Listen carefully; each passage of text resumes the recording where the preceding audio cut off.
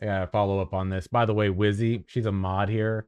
Wizzy McNasty, I just want to say this. I saw your question. It's not being asked. So, Steven, there's no reason to actually answer this.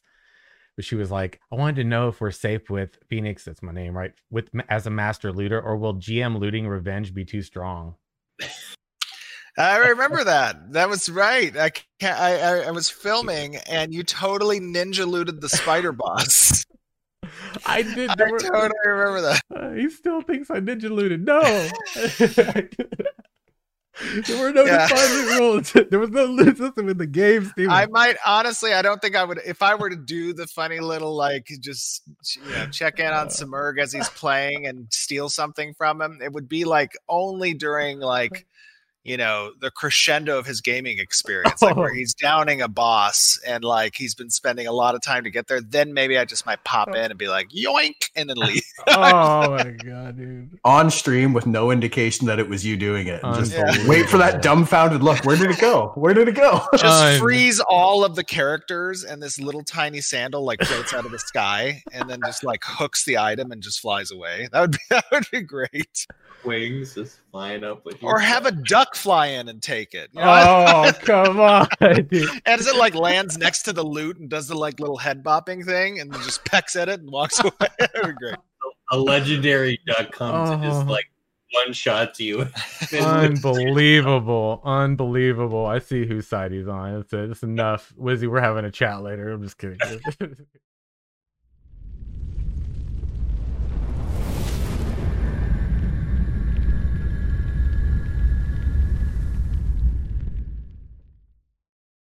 The vision had never been more clear for the Pathfinder and his companions.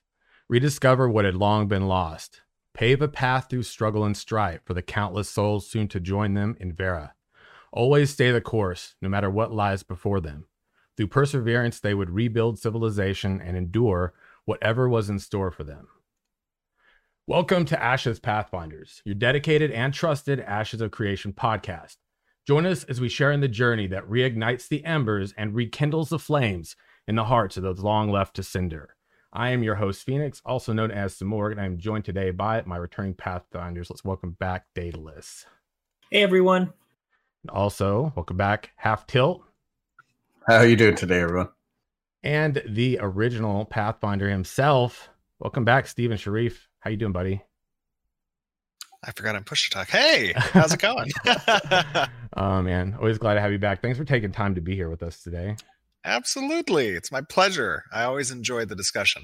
Thanks. And before we get dug in too deep, friends, I got to give a big shout out to the home of this podcast over at asheshq.com, the community curated website for Ashes of Creation.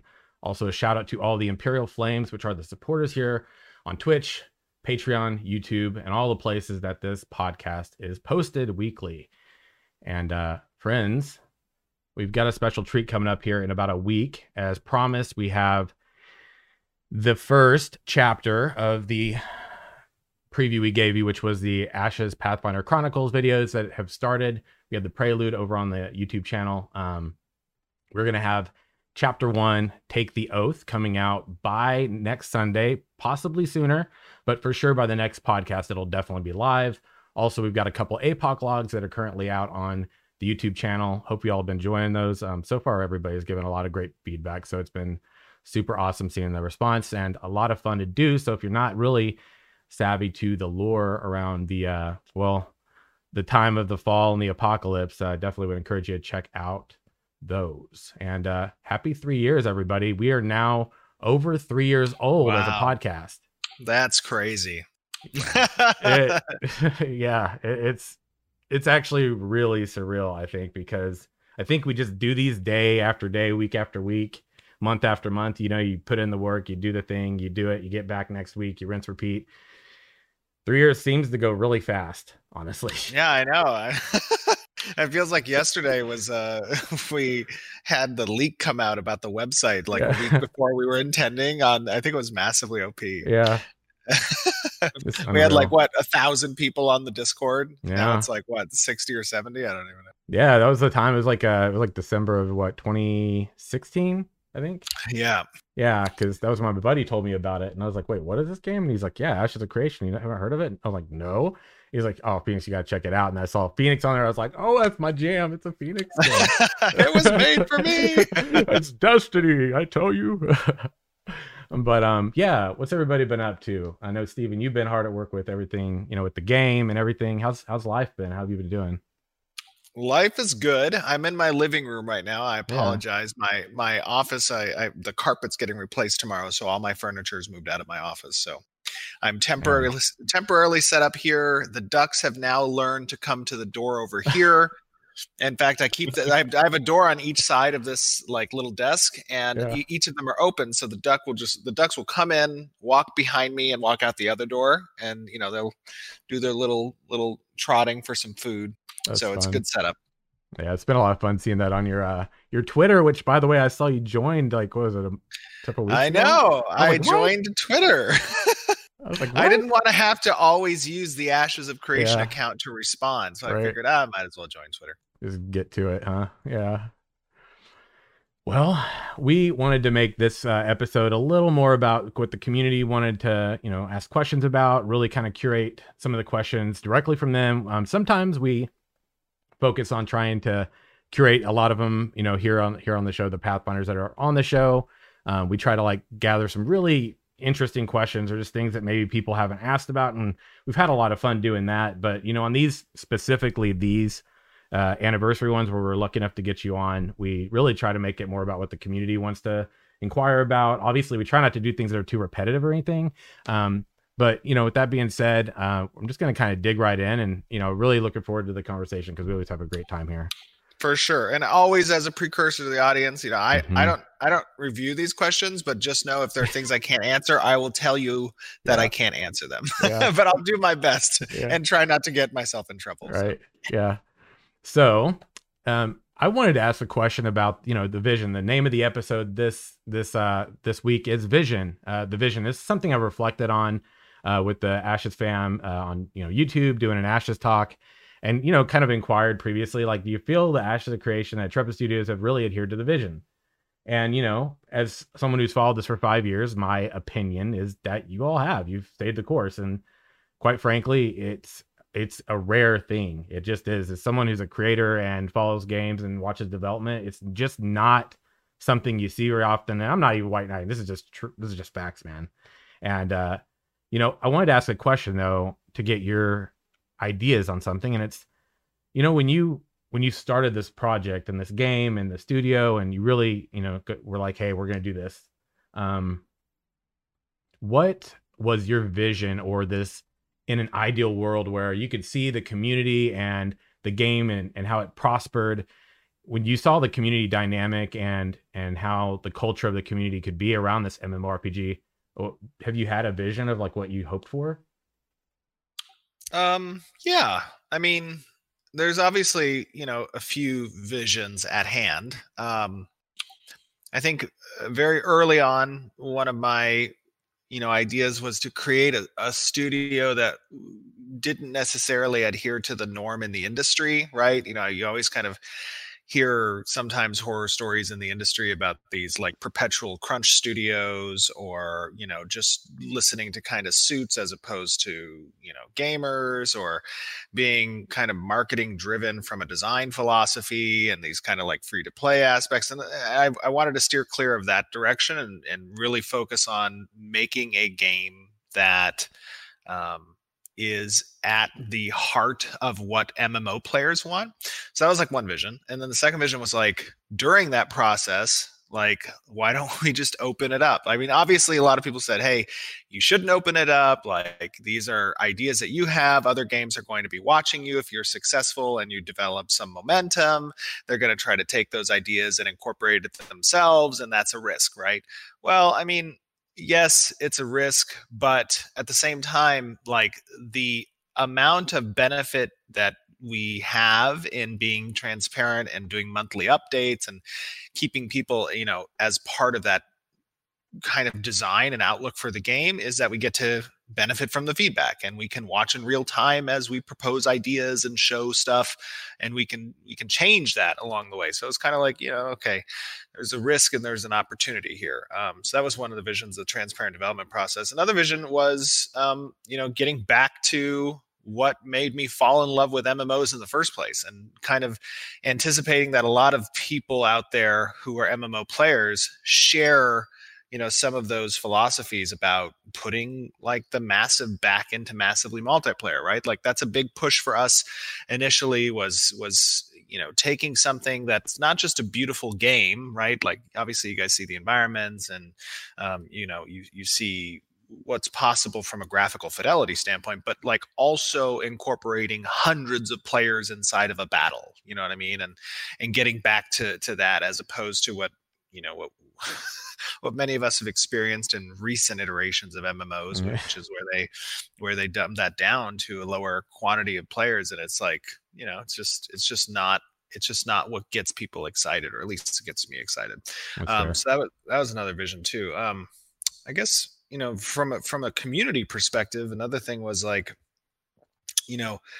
there's an opportunity, I think, where the relationship between a developer and a player, there's a type of two-way street of respect that can be established there. And I feel like we've cultivated a really good community at Ashes, right? Without even having the game shipped yet. There's already bonds of friendship, guilds that are forming, podcasts like yours, the sense of community and the focus for that community with our project. And I'm not saying we're, a unicorn in that sense. I've seen other, in more indie developed games also kind of try this route as well. But I think it's a positive route. I think as long as there's a level of expectation that's set amongst, that community and the developers, and they know that this is a respected kind of two-way street where we give you updates, you give us feedback, we give you more updates, you give us more feedback. Like, we're hard at work making something that our gratification comes from you guys being happy. As weird as that sounds, but like, that's why people get into gaming. I mean, if you're an engineer, you can make more money not being gaming oriented. You can go, work at some big tech companies that aren't gaming companies and, probably make 20, 30% more average salary than you would in the gaming industry. But that's not why people are in the gaming industry as professionals. They're in the gaming industry as professionals because they're passionate about what they're making, in the sense that they see the satisfaction and happiness from the people they're making it for. And that's true, I think, across Intrepid is, every time we do a monthly update, our whole studio is tuning in. Like, they're watching what's being said in the stream chat, because when they see people get excited about the art they're making, or the gameplay that we're showing, or the concurrencies that we're hitting and the battle sizes that we're hitting, like that stuff is super exciting and motivational for us to keep pushing on, because that's why we're doing what we're doing anyways. But yeah, no, I think the mission's always been to have a good rapport with the community and to involve them in every step of the process. Absolutely. I'll definitely we'll kind of go round robin here and go with Daedalus, man. What you got? Sure. I've got more of a class kind of focus question here. Sure. So wanted to ask what your approach would be to make non-healing support classes relevant to group composition and more engaging for players. Yeah, I think, I think when we think about non-healing support, right, we're talking about augmenting players' capabilities, whether that be defensive or offensive or utility. These types of non-healing based support classes are really about like pushing other classes and even their own beyond what they're normally capable of if that support wasn't present. What makes that engaging, at least in my opinion, with regards to these non-support classes, is traditionally we've seen other MMOs, you have these kind of like, we call them buff bots because essentially they're just there to give you buffs. And then they're you really, this isn't all games, but the old school games like Lineage 2 that I played, or Terra or Ion or whatever, I would play these games and they would really be relevant only when the buffs came off. So it's like, okay, give us more buffs. Right. And that was trash in my opinion. I don't like that. So when you think about like how we're going to incorporate, let's say the Bard, for example, this is going to be opportunities where based on proximity, based on your mobility and placement within the battle, you're going to have more significance. So it's going to be, to a degree, a tactical type scenario for those non-healing support classes to be cognizant of, where on the battlefield they need to be positioned in connection with the group that they're trying to augment or support, right?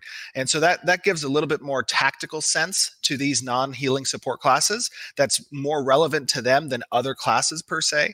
And I think that's going to be a fun type of game to experience, especially for specific PvE encounters where there is zone denial that's present because of the skills that are being used by either a raid boss or dungeon boss or different types of ads that can come onto your party. Being kind of tactical in that idea is I think going to be a fun interaction for those classes. Makes sense to me. Well, I'll hand over to Halfteld. I think he's got a few questions for you. Awesome. Love it. So I have a question about NPCs. I'm curious to know if there's going to be kind of like a life cycle over the course of a day with NPCs, if mayors are going to have any control over like a changing of the guard, where maybe there's a 5-minute window that somebody could sneak into your node during a node war. Just how are NPCs going to behave in the game, or are they going to be a little bit more static in their post?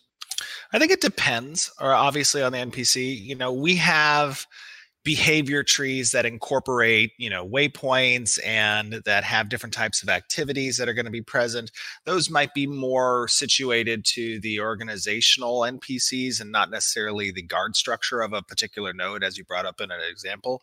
But you're gonna see, I think, a collection of both, right? Where you will see behaviors that reflect, some period of time in the day, and you can expect some set like night and day or some type of rotational period. But then you're also going to have static NPCs that are always going to be present. And there's a need for static NPCs in an MMO world, right? Players play at different times. And you don't want to necessarily limit the access to some, Nighthawk player versus a day player, just because of when they have the ability to play, so to speak. So you're going to see combinations of both. But I think where we place the NPC rotations that are relevant, those will be kind of, rotations that exist perhaps within an hour, not so much within a day, so to speak. So there might be 5 minutes of some changing of, an organization's acolytes in a temple or something. And that might be because obviously there's a quest related to that rotation. So players are going to have to be acute in when they determine that, going to that location, it's going to have to coincide with, something that's at play with the behavior tree of those NPCs. Awesome. Okay. Thank you. Nice. So I got a question from a buddy of mine. He's a YouTuber named Deltia. He does over at Deltia's Gaming.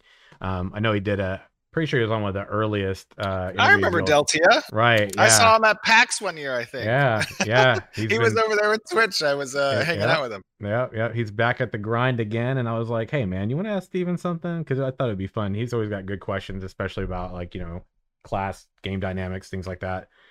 And he asked a good question. It was one that I had to ask today. And he said, how does Ashes prevent the power game between the casual player and the hardcore? Now, this is going to be kind of long, but it will help with context, I think. So in regard to the power creep between, my biggest concern is that folks who invest tons of time not having a cap, ESO just removed their CP cap, but also limited the amount of slottable boost, limiting power. Other games like BDO or Warhammer Online had these massive, insane grinds that would allow this infinite power creep. And so what's the long-term incentive for people to keep playing and working towards improvement, but also what keeps new players relevant in power?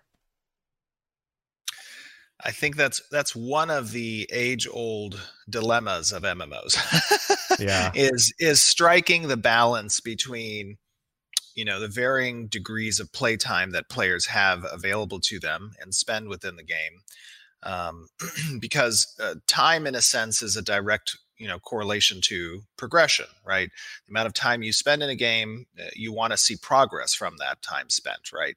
And then that progress should be fun and engaging. So that's the general gameplay loop you come to expect from a persistent world, is having time equate to progression. The way I think that Ashes and MMOs conquer this to a degree, and I want to caveat this answer by saying that I don't think there is an answer here that will satisfy everyone. Depending on where you end up on the hardcore to casual side, you're going to have a different feeling with regards to this. But trying to strike a balance is obviously one of our endeavors. So the way we kind of approach this is we have multiple types of progression, right? And those varying lanes that exist within the world, depending on the amount of time that you have available to you, there will be segments of those progression paths that are more immediately achievable, and that kind of respects the casual player. And then there will be achievements and/or progression that require a significant chunk of time. And even those casual players, they have the ability to achieve that. It'll just be at a further date out than the more hardcore players, right? The other important thing that I think Ashes does differently from other MMORPGs is that the world is a direct reflection of the activities of players. Whether those activities are from a hardcore player or a casual player, there are certain progression points that occur as a result of the mass populace doing something. And traditionally in MMORPGs, you're going to see a larger population of casual players than you do of hardcore players. And that's just the way the cookie crumbles from a population standpoint. And because of that, and the way that nodes collect experience and advance as a result of player activity, those casual players will actually have more impact on node progression than the hardcore players will, at least as I predict, because of the sheer quantity disproportionate between the two different groups of people.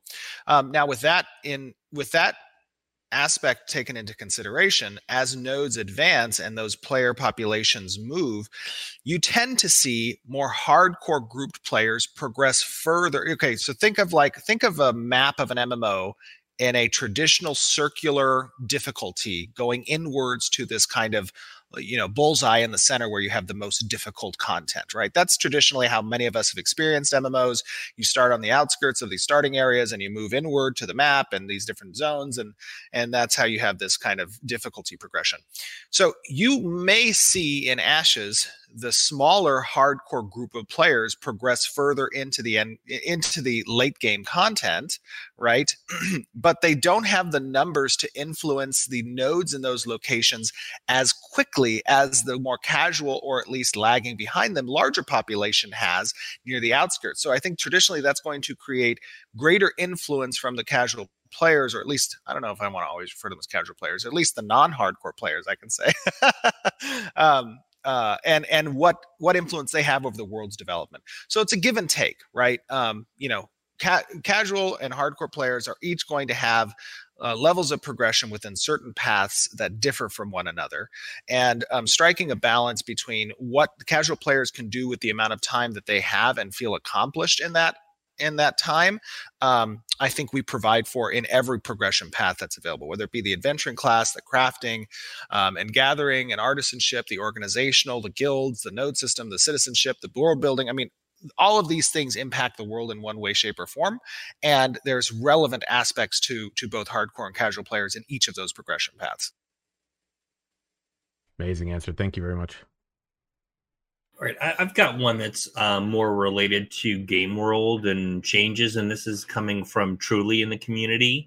Are there any plans to put mechanics or systems in the game to ensure that content in the game world changes? Just as an example, if one guild has owned a castle for multiple months, during the next castle siege, could the attackers get some kind of buff which gets stronger with each siege until that guild loses control of the castle?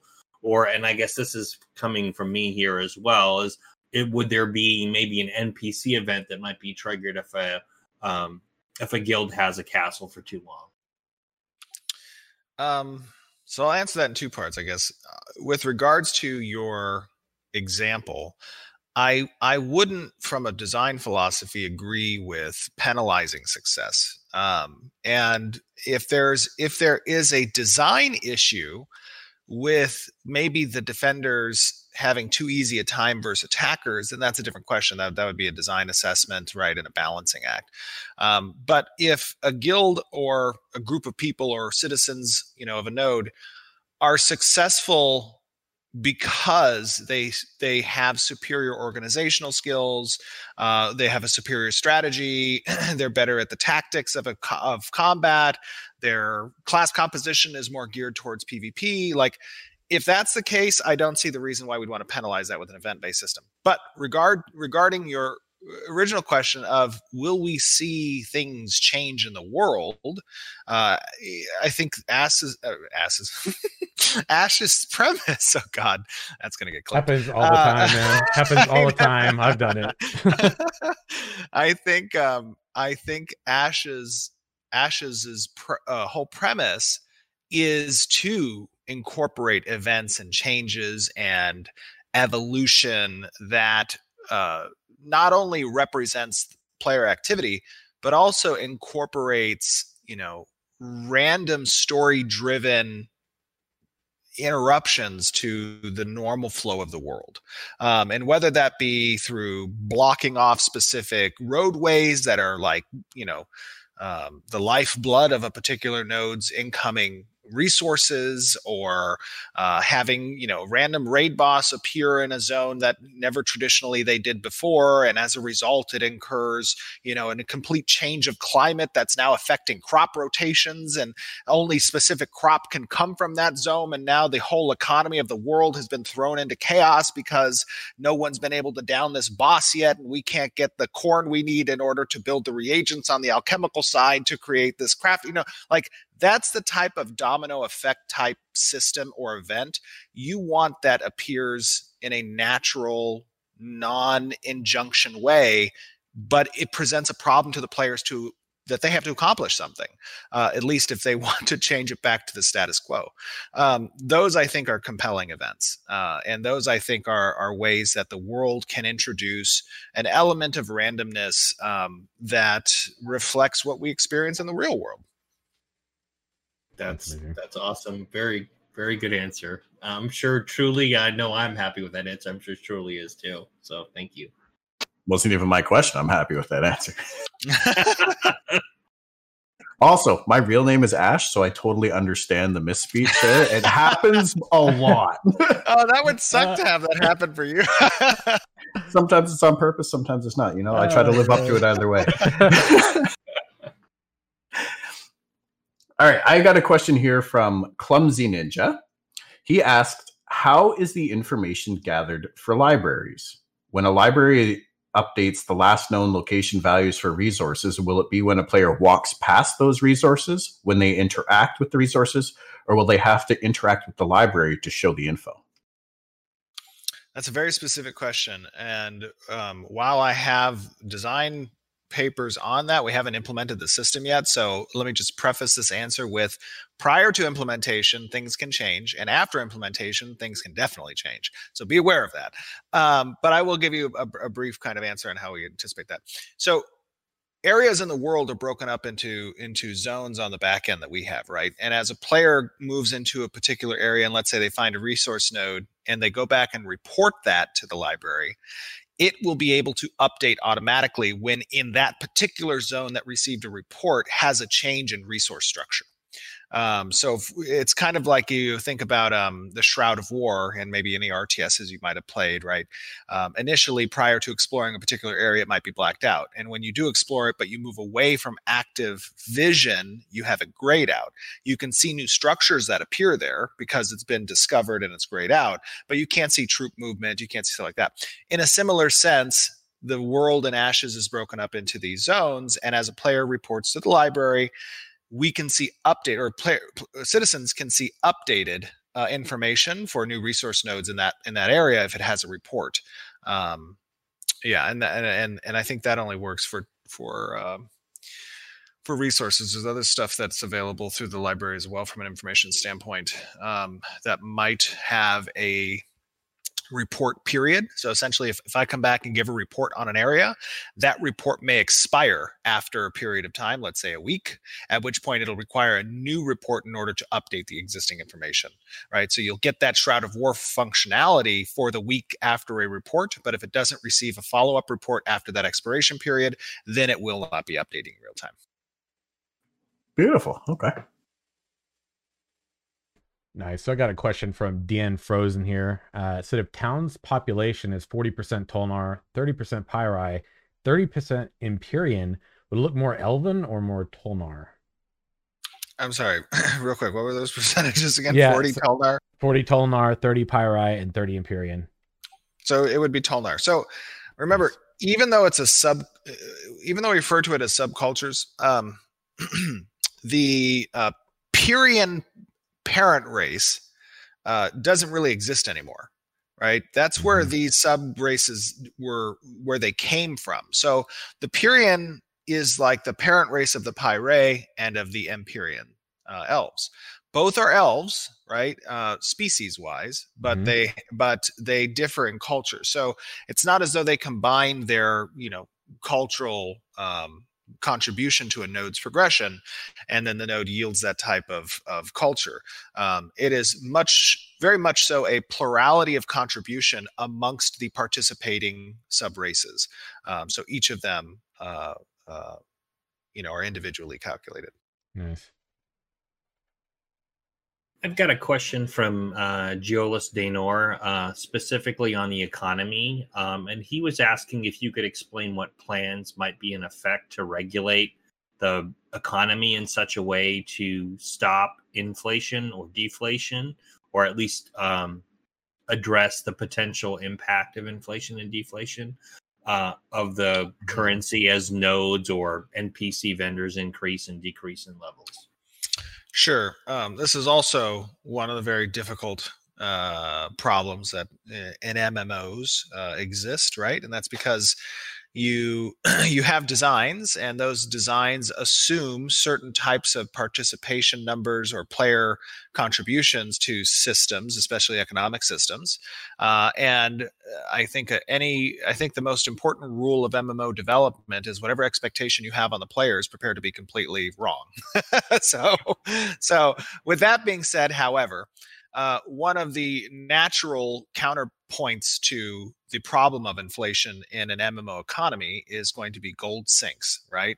And there is a significant degree of sinks that are present, not just gold, but also material sinks. There's deconstruction mechanics. All of these go to kind of curb inflation over a period of time in an open economy and MMO system. So that's our first and foremost, combat against it. And it's going to take some balancing through the alphas and betas. Obviously, we're going to collect as much as we can information on that. We'll do balance passes consistently on those numbers. One of the other things, and I know the question is with regards to specifically vendors, but I would say that I'm not a fan of the idea of enacting levers to control an open economy. I think the laws of demand and of supply and demand take precedent in any type of trade-related economy system where crafting and gathering is a central component of access to progressive gear, especially when that crafting and gathering is respected and is on par with the top gear that you can achieve in the game. That is going to be obviously an important component where you don't want any outside influence. You want the economy to take its course. With regards to vendors and merchants, outside obviously of the sinks, there's some ideas behind having adaptive price points that could be present in shops. We'll see if that's a possibility. It would take into account the server economy. So we obviously keep tabs on that in the back end. We can see logging of how much gold is being generated versus sunk and how the economy is growing as a result of that. And you can have adaptive tables present in the merchant place areas that can affect prices of high grade or late game economic points, right? So you don't want to impact the new player experience. Obviously, they don't come into a world that's, fraught with money and have a lot of money themselves. They still have to work their way up. So this would only be applicable to certain items that have relevancy across the spectrum of adventuring levels, so that you cannot impact the lower level people. I like it. Love that approach. Yeah, I can't wait for this crafting system, I'll be honest. Yeah, for sure. All right. I have a question from Wizzy McNasty. Will a non-combatant be flagged for looting bodies? No. A non-combatant only flags if they attack another non-combatant or combatant.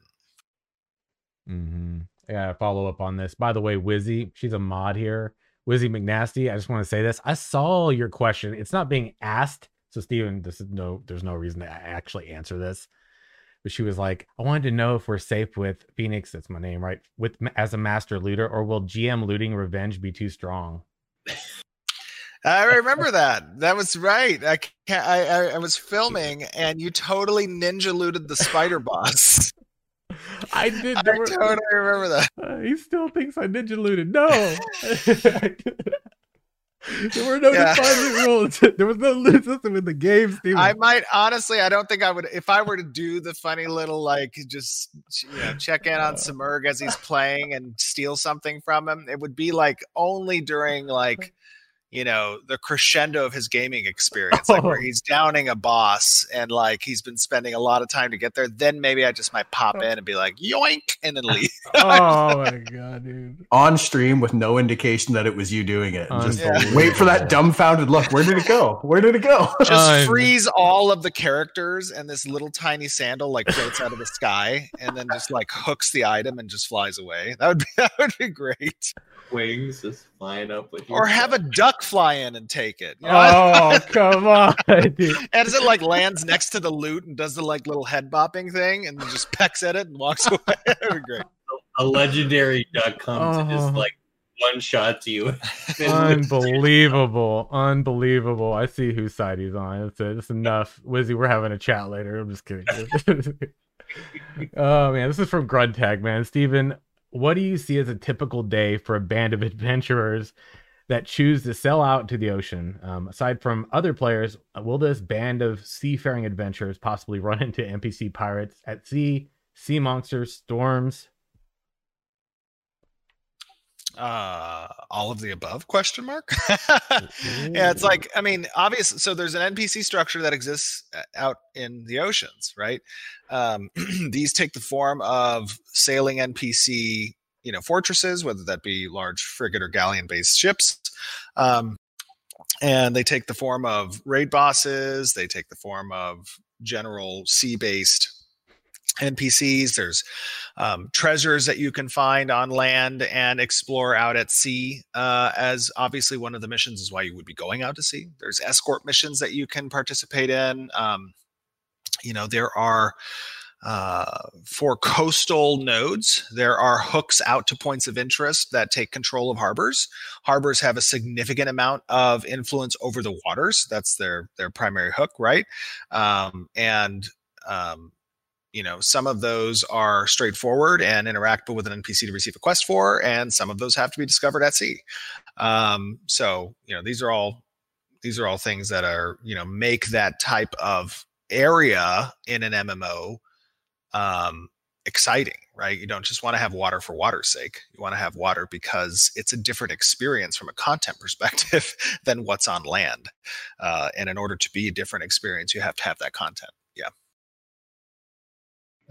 The nerd excitement is real right now. Yeah, it's beautiful. We've got another question. This is there's been some chat around corruption in the chat here, and we've got a question from the community around that as well. So Grumpy Guy had asked, how critical will the reduction in stats be when one becomes corrupted? Critical reduction stats. So the answer is it scales with the amount of corruption the player has, right? So if you accrue, very little corruption, you murder one person, the impact is going to be relatively negligent. If you go on a murder spree and you have 10 PKs under your belt, then you might start feeling a significant dampening to your skill effects against other players. That I don't want to give necessarily a number or curve for players to extrapolate prior to us having the ability to actually test these ideas, right? And where those numbers are going to lie. But I would say, what is the intent behind that dampening? The intent isn't to limit the fun of the player. The intent is to provide a give and take, or a risk versus reward. And the risk of continuing down the road of accruing corruption is not only the loss of your gear and amplified death effects, but also your ability to perform in that activity.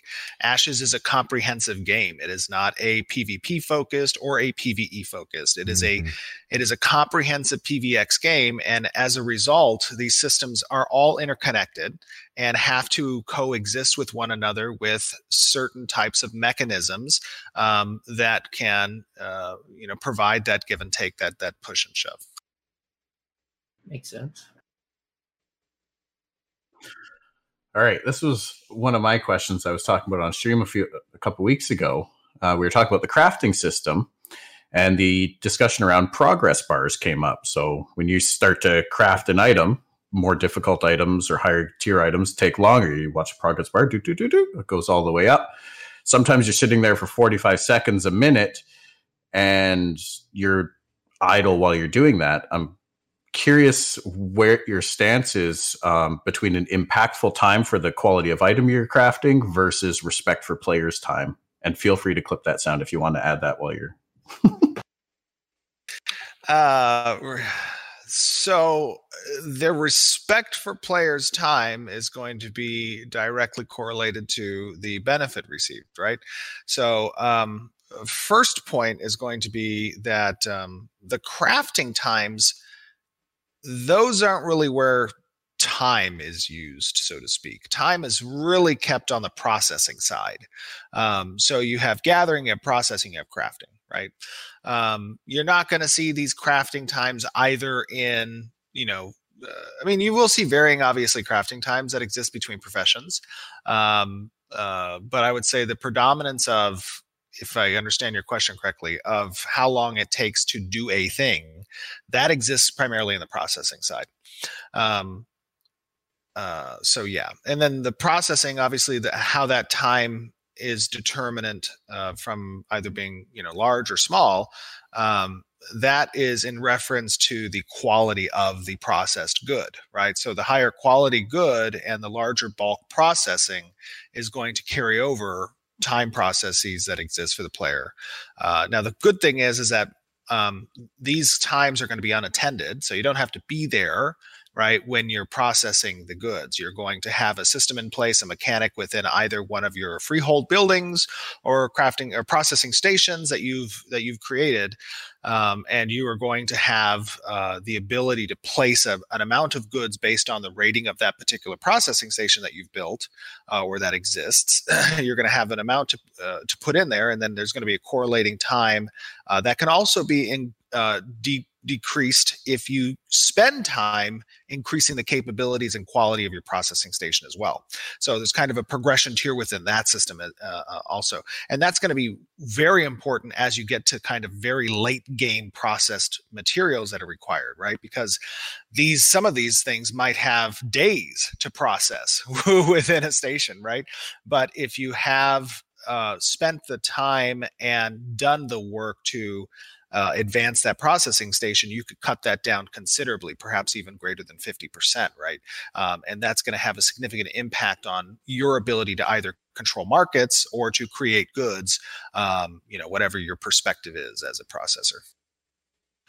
Okay, I really like that. That's perfect. It makes those long days to craft resources really, really valuable and limited in the economy, and it's going to make the people that can process them a little bit more lucrative and sought after. So yeah, you still get a chance to go out and play the game, and that's very respectful of players' time while achieving the impactful experience. Yeah, I mean, that's the important thing is, like, in a lot of older games, they did incorporate kind of that time spent as also a restriction on your ability to do other things in the game, which I think is an antiquated way of thinking.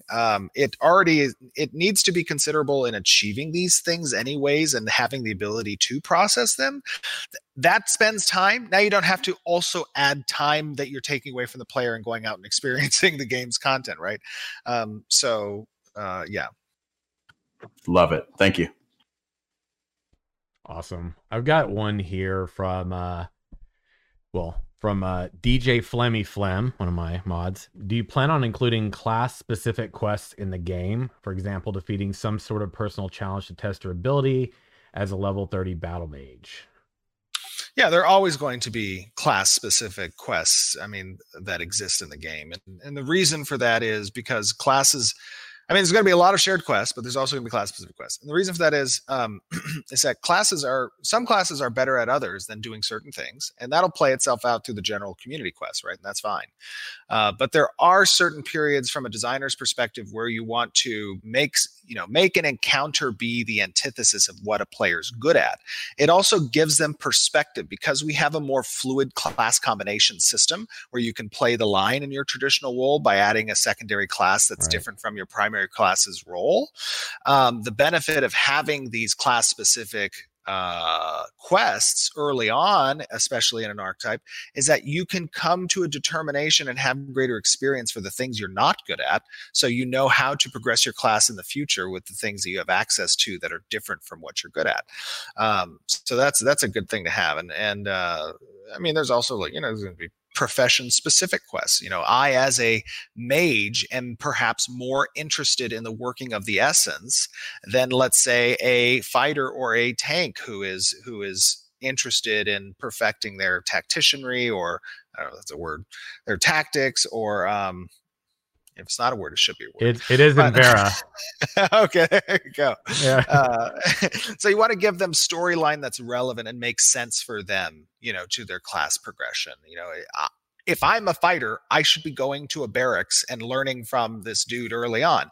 When I later on, if I want to take on that mage secondary and I'm more arcane in the things I do, or more based in the essence, then yeah, it makes sense for for a catered quest to me that lets me focus on that route in the narrative. Nice.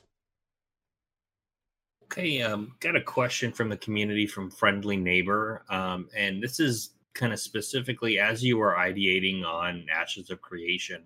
Were there any other names that you considered for the game other than Ashes of Creation? Yeah, there were a lot of names.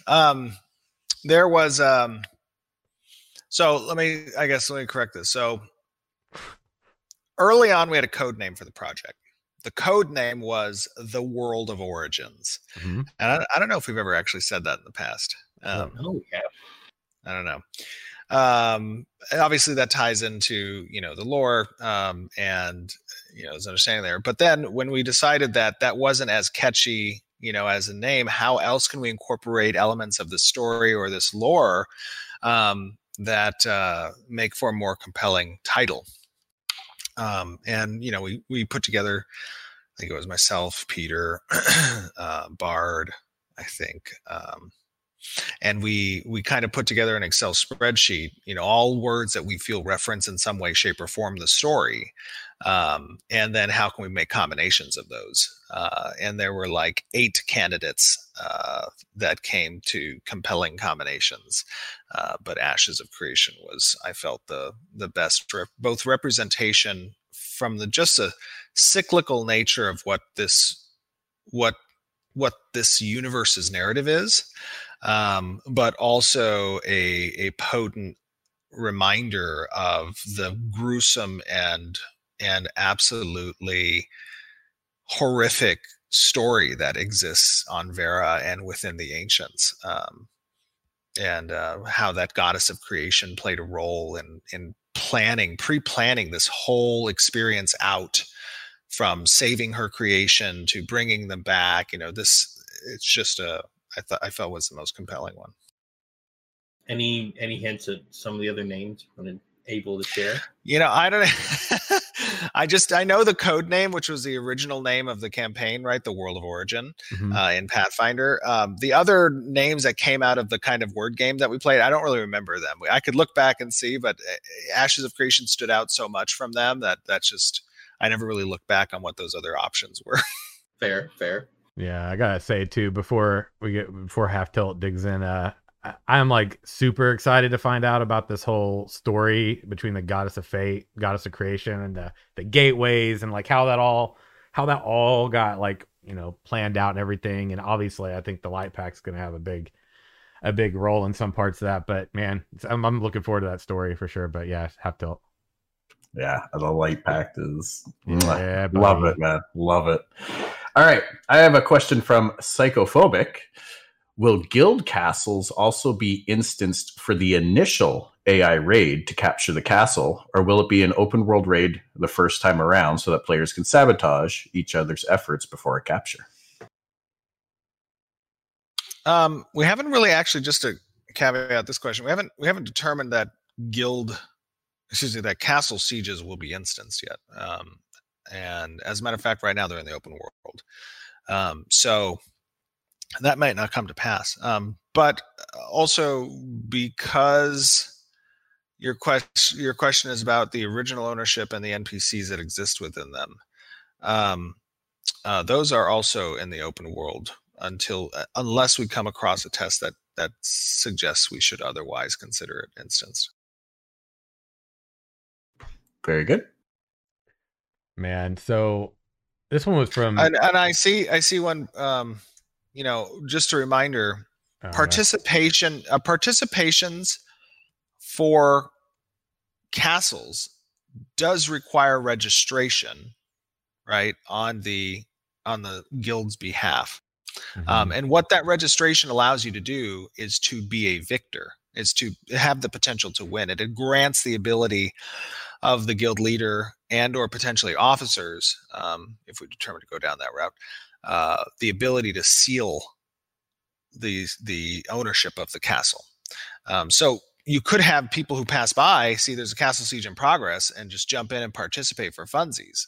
But they're not having the ability in that initial assault against the NPCs to actually win the castle. They could just be there and participate. The same could be true also for when a castle's owned by a guild and assaulted by another guild. You could see some players participate in that siege if they're not registered. The problem is for being a registered attacker, you have the ability to respawn on the siege field. If you're not a registered attacker or defender and you die on the siege field, you are ported very, very far away to a very far respawn point. So there's a significant disadvantage in that regard as well. Nice. Okay, so this one's from TL. Will they now show what tier and which type of buildings the structures they sell will replace on freeholds? We will be. We haven't yet, but we will be. And the reason, why we're kind of waiting in that regard is because there's still some definitions that have to be determined for that system, right? And I'm always hesitant to release information, especially on designs and systems, until I'm fairly confident that those are going to be the actual final systems and designs. So that should be relatively soon. I would say it's going to be sometime after Alpha 1, but I would say sometime this year probably we'll have an article that kind of details out what that is. Awesome. All right. Question here from Horrendous around the Alpha 1 zone map and progression over the testing cycles. So the Alpha 1 zone was supposed to be around 20 to 25% of the game world map. Will we see additional areas opening up in similar size during the testing, or will we be playing in the current map for the entire testing cycle? The Alpha 1 map, if I recall, is 70 square kilometers, I think. So it's not too far off that 20% mark. There are some additional areas that have still yet to be incorporated into the production client that are present in the dev client, some additional dungeons and stuff. So it's possible that there will be some addition to the map before the Alpha 1 in June. But we're not too far off from that 20% mark. Very cool. And honestly, just to caveat that as well, you have in this Alpha 1 map, that is the playable area. And then outside of that area are additional zones that may not be accessible during Alpha 1, but as they are there and part of the map. They're just not as developed, right? So we might not get the time to get to those parts that are on the kind of outskirts and borders of the map area. Right now, they're just encapsulating the zone itself. Cool. Thank you. Right on. All right, my last one here is from Trob. Will the game have optimal cookie cutter or best builds in terms of race, augments, archetype, or gear set? Or will variables like time of the year, celestial alignment, religion, node strength, impact stats, and effectiveness of a player, making it harder to sim the best builds? I'll break that up, I guess, into two questions. So are there events that impact class effectiveness in the world? Well, I don't think so. Maybe, I guess, as an ancillary aspect from maybe equipment production or what they have access to from like an enchantment or tattoo standpoint, that those could be affected by world events. But generally, I would say that the answer to the meta question, this is, I guess, a third relevant problem in MMOs, designing so that there's not a obvious meta. I think that Ashes addresses that in the best way possible, which is making your build very situational. And what that means is the effectiveness and or application of your skill selection choice, gear kit, that is going to depend on your adversary or what the encounter presents you. So in that regard, you have a stab at breaking the kind of meta problem. But ultimately, then it just goes down a step further to, well, according to this situation, will there be a meta? And I think that the answer is there's going to be more effective gear kits for certain situations, and those gear kits will be optimal. That's the whole point of presenting a variance of difficulty ratings that have different types of rock, paper, scissors situations, is that you should have a corresponding chase to some type of gear selection, right? And the demand, the balance of what situations are presented to the player in the game is going to depend on the progression of the node system, which nodes have activated which types of points of interest and spawners to kind of present a push and shove with the relationship of the world and the adversary you face. So that's going to determine which types of challenges are predominant, and then there will be a correlating class that is overly effective against that type of adversary, and there will be a corresponding gear chase that is represented as well. But that dynamic changes in a fluid world where nodes can disappear. So what might be in flavor 1 month, might not be the flavor 2 months later. And I think that presents players with a very compelling gameplay purpose with a chase. Oftentimes you just have a very vertical power scale, and that determines chase. But when you have a variety of relevance across certain types of adversaries, and that variety changes over time because of player activity, and then that affects the economy and the crafter system and who was producing what for what demand, and everything gets shaken up. That's a very kind of fun environment to exist in. It presents a more dynamic situation rather than a quote unquote cookie cutter type selection. There's so many things. The node system to me was the biggest workaround to that. Is you don't know what you don't know. You don't know what gear is out there until it's found by unlocking the nodes. Then it might only fit into one of the 64 builds and play styles, and then you're trying to craft all this gear, and your caravan gets assaulted, and you lose everything. You got to start all over again anyway. So There you go. Perseverance, friend. Ashes in a nutshell. Right? Love it. Speaking of ashes, I gotta say that dying effect that we saw. Oh man, I was nerding so hard over that. That was so. I was like, oh, this is a. I was getting tired of. Okay, so I'll tell you what prompted that. I was in a play test, and we do internal play tests, right? And I was in a play test, and we did something where we killed all of the players around. Oh, they were all bots, and they all died around us. And I just saw all of these stupid tombstones above their head. The tombstones are totally temporary, right? I said we needed the tombstone early on to kind of like. I think we were trying to find the interactable player inventory or whatever, and we couldn't quite hit the. So we put like a placeholder tombstone there. And that just prompted me reminded me of like, oh, now I remember what I wanted to do with the death effects. Let's go ahead and let Jim know to start working on the actual death effects because I want to get rid of these damn tombstones because I want the pile of ash with little simmering smoke present. So I went to him and I told him, like this is obviously a representation of the spark of essence that's granted to the player as through their, creation by the gods. And they correlate to these ley lines and locations that exist around the world, the respawn points, right? And in a way, I want to see, just like the phoenix, the avatar of the goddess of creation, their body burns away and their spirit leaves them to rejoin back with the essence and reform into what their self was, which is that kind of rebirth, right? So I explained that to Jim, and then I gave him a few reference points from other types of disintegration effects that exist out there, and he came up with a real great first pass. But that's not even its true end form. So I just wait for that. I'm like, this has got to be the coolest way to die in a game ever. Like, I'm gonna go and I just killed this corrupt player. Let's go sift through their ashes to find their stuff. Like, how cool is that? I know. And the other thing that just me as a player, I've always had problems in the past with playing games from a story perspective, an immersion perspective, is that like, hey, my body dies.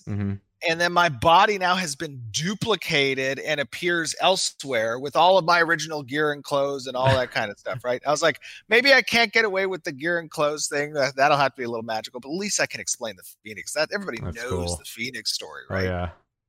Beautiful. So I got two more. I'm going to try to squeeze in real quick, and then we're going to wrap this up if that's cool. One. Vision of Crimson asked, would you consider letting us use purchased cosmetics that cannot be used in game as craftable items for display in our houses? For example, stuffed pets, snow globe houses, armor stands, stuff like that. If I understand the question correctly, it's referencing cosmetics that have been previously released and are no longer available for purchase, and allowing players who've come later and don't own those cosmetics to instead have visual representation through decor items in their home. Well, it said use purchased cosmetics that cannot be used in game, but all the cosmetics can be. Yeah, all cosmetics can be used in game. Yeah, so there's your answer. And one from Mick Mac Muck, and I felt like this was a good one to end on in terms of questions, because we're getting ready for alpha, right? Soon. Right. Yes. TM soon. We are definitely getting ready. Our late night hours and the bloodshot eyes are getting real ready for alpha. Yes. The late night hours and the bloodshot eyes are ready to deliver alpha 1 to all of you.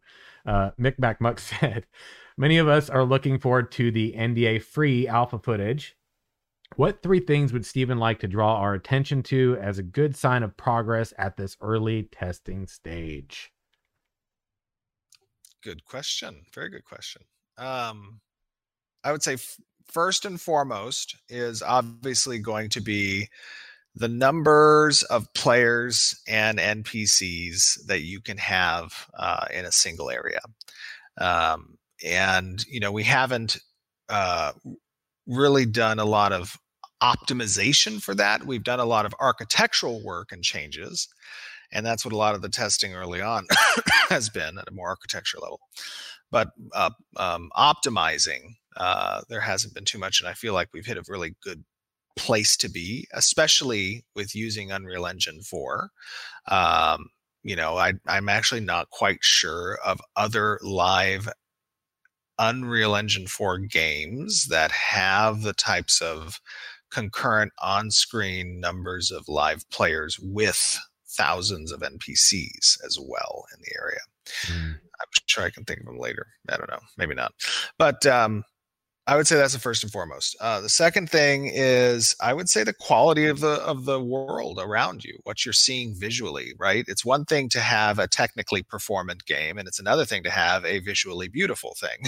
So, I would say, the target is obviously to incorporate both of those. I think that if you look around the world around you, you're going to see something that is very immersive and looks really good.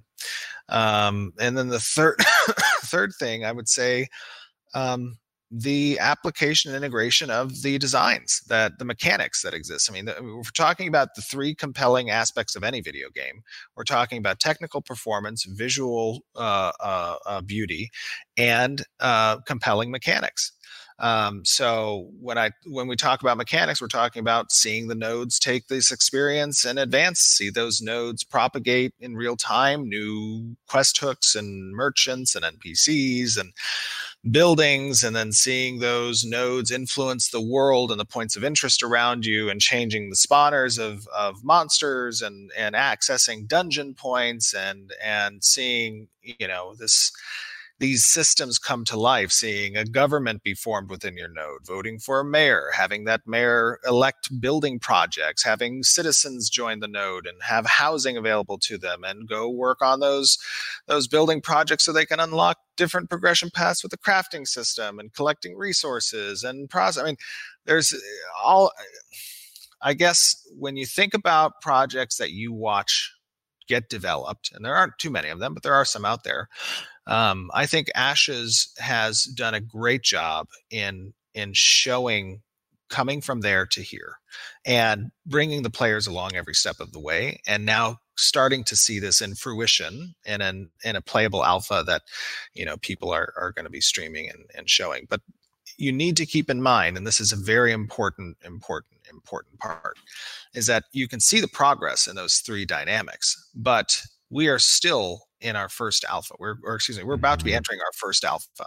Yeah. And this is an actual developmental alpha, which means that you're going to see bugs, and you're going to see not much polish, and you're going to see, systems that that might break. And there has to be an understanding that in order for you to see the bigger picture, which is where the game will be by launch, you got to look past that stuff in alpha. You can comment on things like certain mechanics or design philosophies or, changes to, the art or something like that. You can talk about those things, but you have to keep in mind that the polish is not going to be there. The bugs are going to be present, and this is an alpha. So look at the progress, but look at it with a grain of salt. Yeah, I think as a creator, I think that's probably one of the most important things you can do is, as a creator, when you're streaming or you're creating content, is to really acknowledge the state of where the game is at, and to be, constructive in your criticism. I think that's probably the most important thing you can do when you create content around a game that's in development like this. Setting those proper expectations is so critically important for people's first opinion of it, because they're going to form their first opinion on that. And let me say one other thing. I'm not a fan of White Knights, but I will say it is not a White Knight response to say this game is still an alpha. Absolutely not. And that is a perfectly acceptable and something that should be reminded, because the majority of viewers who will look at this Alpha 1 are not going to be our community. We have a very large community, but the majority of viewers will actually be people who don't know anything about Ashes, because of just probably the amount of press and people who are going to stream it. There's going to be a lot of unknowing eyes on the game. Yeah. So it's our job as a community to remind those players, whoa, you're not seeing a game, you're seeing an alpha. Yes. And there is a difference between those two things. So that's a very important thing. And most people don't even know what the difference is between those things. So really, actually, it's going to have half effect on somebody to say it's an alpha. What the hell is an alpha? This is a game. I'm saying it's, Yeah, definitely. And you know what? I definitely got to respect your time, Steven. I appreciate you giving us a little extra to wrap all those questions up. And, to everybody who's been a part of the show for 3+ years now, seriously, a shout out to all of you. There's been so many people that have just consistently been here week after week, month after month, persevering, staying the course like a Pathfinder does. Really appreciate all of you and all of your investment, and dropping questions for the show or being here when we're live. It means a lot. Definitely appreciate it. And the show wouldn't be what it is without the game we all love and are following, and without the community like all of you that, persevere week to week, waiting for it patiently or impatiently, whichever the case may be. But definitely appreciate you taking time to be here, Steven, as always. Absolutely. Love it.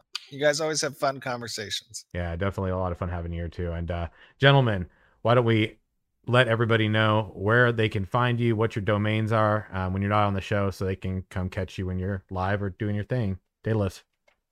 All right, you can catch me on Twitter at The Ashen Herald, and on YouTube, youtube.com/the Ashen Herald. And I'm on Twitter at @half_tilt, or on Twitch and YouTube /halftiltgamer. Yeah. Steven, do you want to promote your own Twitter now? Just kidding. Oh my God, I have a Twitter. I forgot. You can find Ashes anywhere at Ashes of Creation, and then you can find me on Twitter. What's my Twitter handle? At Stephen J. Sharif. I got you covered. Oh, Stephen J. Sharif has my middle name. Thank you. Yes, my middle name is Joseph. But yeah, Stephen J. Sharif. All right, awesome. And listen, if you enjoy the show, you can leave a message at our call-in number 1-539-664-6801. You can leave something for our Pathfinder grunt to dip into that email at ashespathfinders@gmail.com. Get us something there. You can, if you do, rate us on iTunes. Please leave us a 5-star review if you're willing. And if you leave a comment, we read those live on the show as well. It really helps with the algorithm on iTunes if you leave a review, and comments are always welcome. And with that being said, friends, it might be the end of the show today, but remember, whether you're here catching us live on the show, leaving comments, whatever it is, you're listening to it on the podcast places, you too are an Ashes Pathfinder. We appreciate your time, and much love to you all. Much love to Intrepid Studios. And until next time, friends, live your best lives. Stay safe out there. Walk in the light. Have a great night. Good night, Take care, everyone.